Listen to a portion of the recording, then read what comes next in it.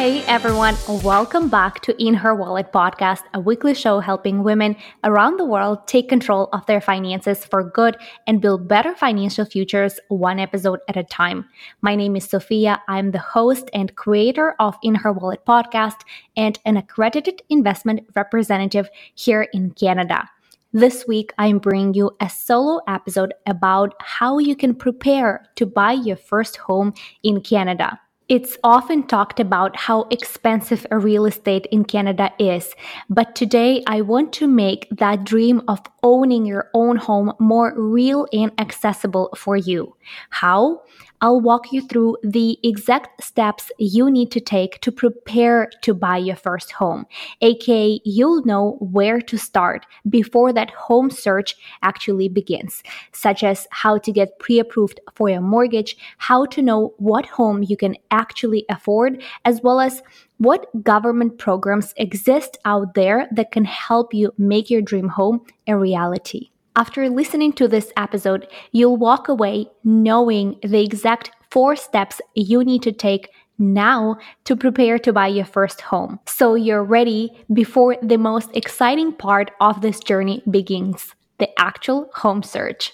Before we get into it, guys, if you do feel like In Her Wallet podcast brings you value in any way, I would so appreciate if you took the time to leave us a 5-star rating on Spotify or Apple Podcasts. And if you can, leave us a written review on the Apple Podcasts app. All you have to do is simply scroll all the way down. In the Write a Review section, you can write anything you want. Honestly, it can be a feedback on today's episode. It can be suggestions on the guests you want to see. It can be ideas for future episodes.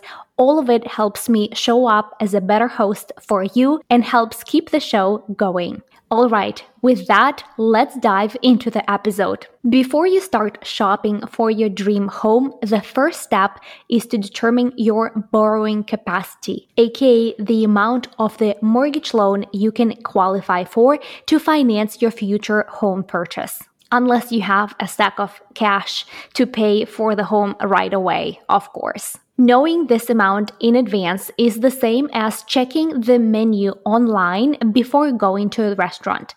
You want to know if you can pay the bill before you go to a restaurant and have that meal.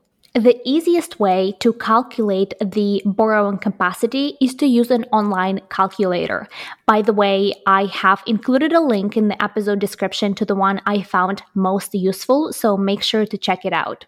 This calculator will normally ask what your annual salary is, what is the expected amount of down payment, if you have any pre-existing large debts, and I think that's basically it. So that's your first step. Once you have an idea of how much you can borrow, it is time to calculate your down payment. That's the portion of the total home cost that you will pay out of pocket, while the rest of the amount will be financed with the mortgage loan. In Canada, down payment is mandatory and it helps reduce the amount of the mortgage loan as well as the interest on your payments. The minimum amount of the down payment depends on the property, but a general rule of thumb is that the down payment is 20% of the total cost of your home. An important note I want to mention here is that down payment in some cases can be less than 20%. However, then the bank or the financial institution you decide to get the mortgage from will have to take out an insurance with the Canada Mortgage and Housing Corporation. And as a result of that, you will have to pay a premium in addition to your mortgage payment. So that's something to keep in mind. Before we get to step 3, I want to pause here and walk you through 2 government programs designed to help you save for a down payment. Let's start with the First Home Savings Account. This is a new type of registered account introduced by the Canadian government just this year in April of 2023 that is designed to help you save for a down payment of your first home purchase. Once you open this account, deposits to and from FHSA are tax-free, meaning that just like with TFSA and RSP, if you decide to invest money within this account, your capital gains, dividends, or any interest you earn on that original amount of money invested will not be taxed. And that also makes me want to mention, don't get confused by the name. First Home Savings Account doesn't mean that this is simply a savings account where your money will just stay. You can invest within this account, meaning it can be used as an investment account where you help your money grow further to achieve that down payment amount necessary. With regards to some regulations, you can contribute a maximum of $8,000 per year to First Home Savings Account for a total amount maximum of $40,000 in a lifetime. And if I were to personally use a First Home Savings Account and invest within it for a down payment, I would probably go for a more of a conservative strategy given a shorter time horizon. Let's say I'm planning to buy my home within the next 3 to 4 years. Some of the investment products I would use could potentially be an all-in-one exchange-traded fund or simply a high-interest GIC, Guaranteed Investment Certificate. You don't want to invest into riskier stocks within this account and, God forbid, experience market downturn and lose your money for down payment. So once again, I'd rather take more of a conservative route if you were to invest your savings within this First Home Savings Account. Second government program I want to walk you through is called Home Buyers Plan within your RSP, which allows you to withdraw up to $35,000 or $70,000 for a couple to make a down payment for your first home purchase. This money can be withdrawn from your RSP without penalty or any taxes paid, as long as it will be repaid back into your RSP within the next 15 years. I would highly recommend looking into this option if you are currently employed and have an employee matching program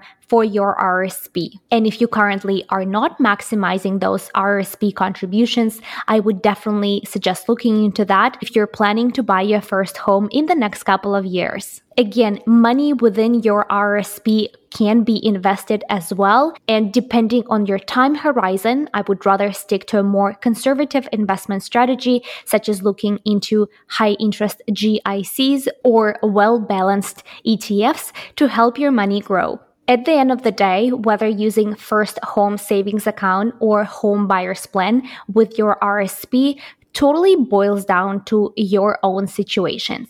Yes, both allow you to save and withdraw money for your first home down payment tax-free. One thing to note is that with First Home Savings Account, there are no limits as to how much you can withdraw for your down payment versus with that RSP Home Buyers Plan, you can only withdraw up to a maximum of $35,000. What this means is if you understand what your time horizon is and you know approximately when you plan to buy your home, if you open that FHSA and start investing your money and letting it grow, you can take advantage of the compound interest and, in a nutshell, save for a larger down payment down the road.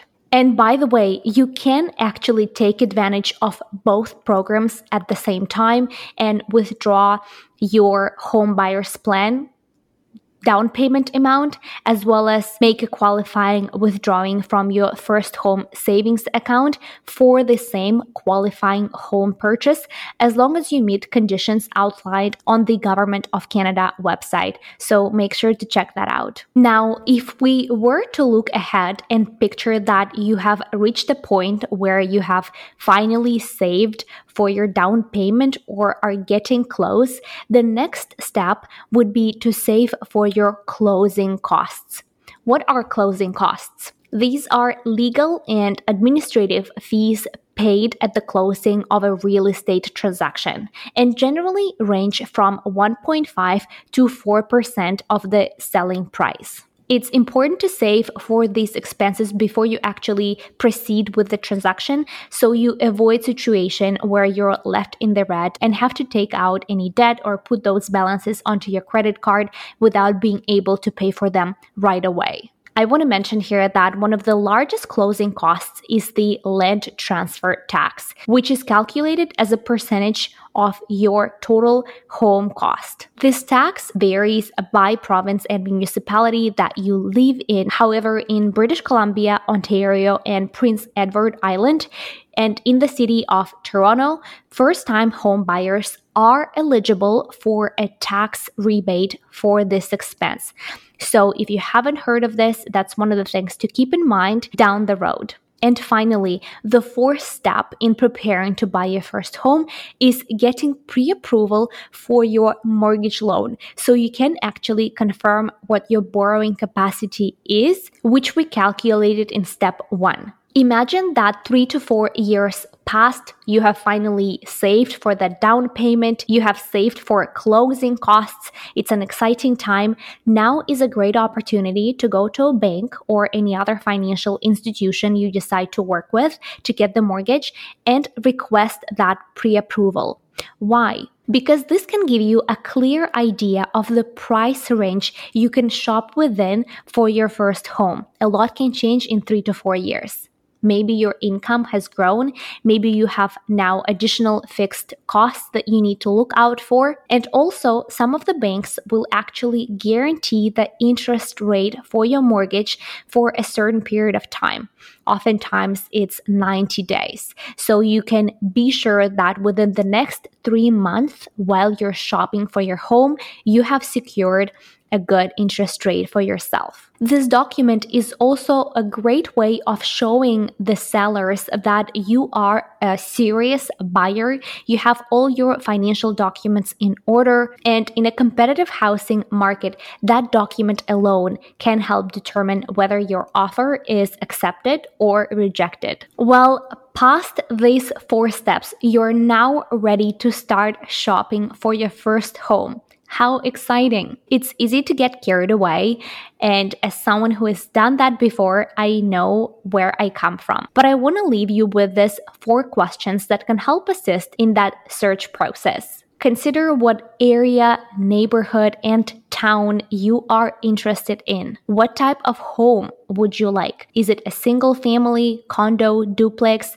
Are you planning to rent out any parts of your home to create additional stream of passive income for yourself? Consider what features of the home are most important to you, as well as whether that home has any short-term costs associated with it, such as renovations and landscaping. One of the best resources my partner and I have found while we were purchasing our first home is using the help of a great real estate specialist who can help you during that research process and really make it smooth and easy for you to find your dream place. So don't be afraid to use the help of a real estate agent, and I find that the best way to go about it is through referrals from the friends and family who maybe have used them before. To wrap this episode up, let's recap. So the 4 steps to prepare to buy your first home are: first, to calculate your borrowing capacity using online calculator. Remember that there is one linked in the episode description. Second, determine what your down payment amount is and start saving for it. Don't forget to take advantage of the government incentive programs that I have highlighted for you. Next, don't forget to save for closing costs. Oftentimes, that's something that gets left out and really catches you at the end of the transaction. And finally, get mortgage pre-approval paper so you stand out as a serious buyer in a competitive housing market, such as Vancouver. If you feel like you've gained any value from this episode, make sure to leave us a 5-star rating. If you feel like we have deserved it, you can do so on Spotify or Apple Podcasts app. If you want to take it a step further, you can leave us a written review on the Apple Podcasts app. You can tell me anything you want. It can be short or long. You can tell me about the guests you want to see, the topics you want to have highlighted, and the thoughts you had after listening to this episode. As always, I want you to give yourself credit for showing up for yourself and your future, because every time you do that, you increase what's financially possible for you. Thank you all, and I will see you next week.